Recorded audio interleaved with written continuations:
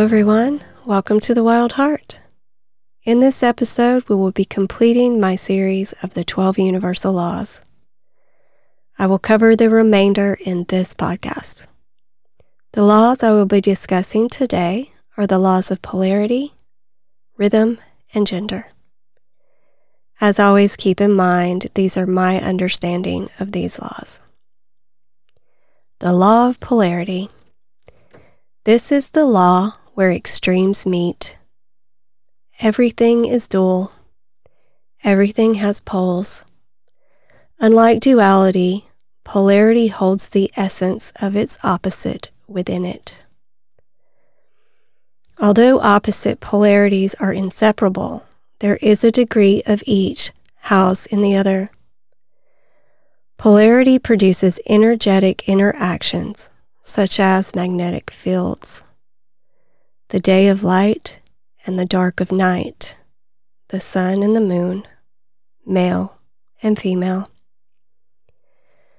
When you look at these examples, you can understand how even though they are at opposite ends of the spectrum, each not only needs the other, but functions because of the other. In polarity, magnetic fields dance with each other. Example: as the light of day comes to an end at dusk, it is greeted by the coming darkness, creating beautiful sunsets. The same is true with sunrise. Although they are opposites, their energetic interactions are necessary for each other to exist. The same is true with the sun and the moon. As one rises, the other sets, always greeting each other, bodies moving in sync and greeting one another as their shift ends. Just like a battery, there is a positive and a negative. Although opposites, they are actually two inseparable parts. It takes both to create energy. The same is true with male and female. Although opposite, we cannot have one without the other, and we cannot reproduce without the mixing of energies.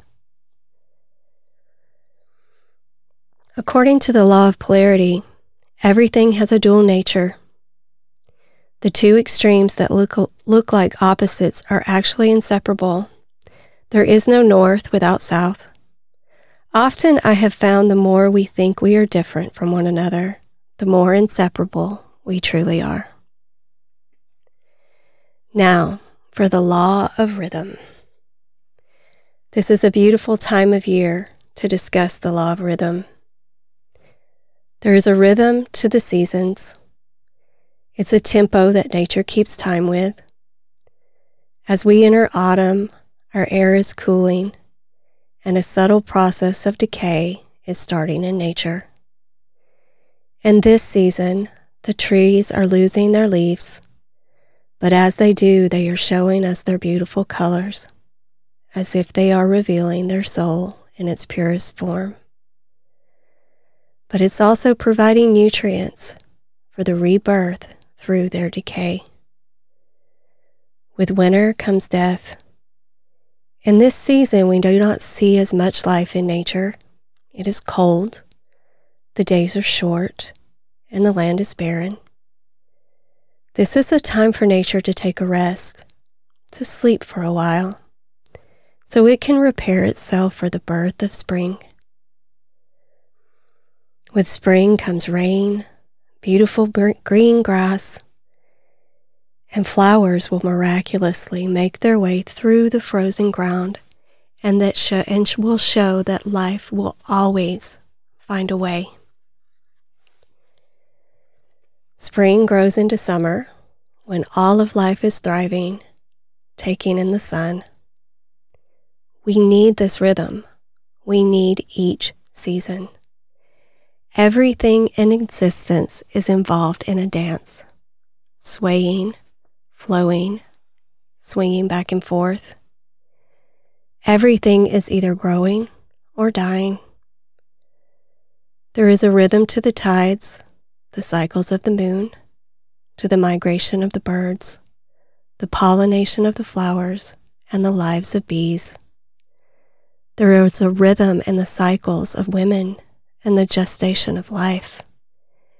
Everything dances to the beat of a primordial drum. Now, for the 12th universal law, the law of gender. This law focuses only on two energies, male and female.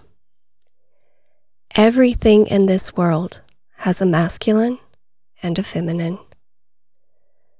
Let's imagine the yin-yang symbol. The yin is the feminine energy, and the yang is the masculine. When intertwined, they create a whole being. Like the law of polarity, there is an essence of opposite within each.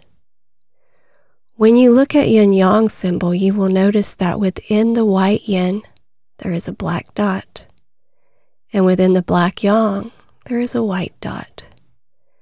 Symbolizing an element of each is embodied in the other. And these two forms fit around each other perfectly. This demonstrates the importance of balance within opposites. One has no more power than the other. Feminine energy is very giving, receptive, passive, and inward flowing. The feminine energy is our compassionate side. This energy is electric. It is the me in the self, in the I am. The masculine energy is all about taking action, outward flowing. It's all about power, will, and determination. Masculine energy is magnetic. It is the I in I am. The left side of the brain is masculine and analytical.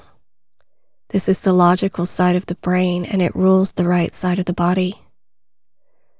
The right side of the brain is the feminine side, and it commands our creativity and emotions. It also controls the left side of the body. So even our bodies that we have labeled male or female have within them both genders. When we balance these energies and can embrace the duality we hold within us, we will thrive in this life. For me personally, it took me many years to connect to my masculine energies. I lived every day in deep emotions of the feminine. I needed to logically look at my life and analyze how to take outward action. I had to see there was no logic living in fear.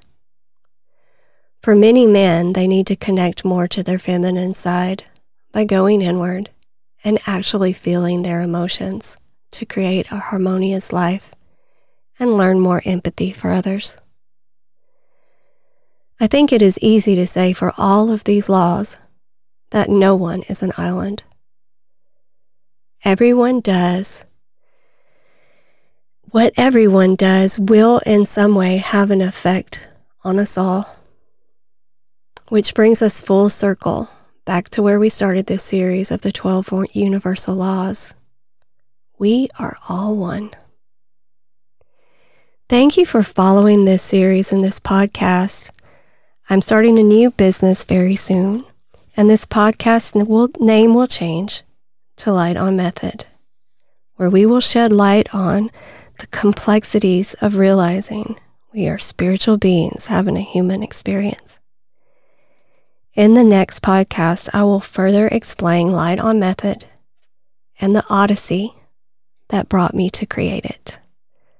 Until then, thank you so much for listening. Namaste, friends.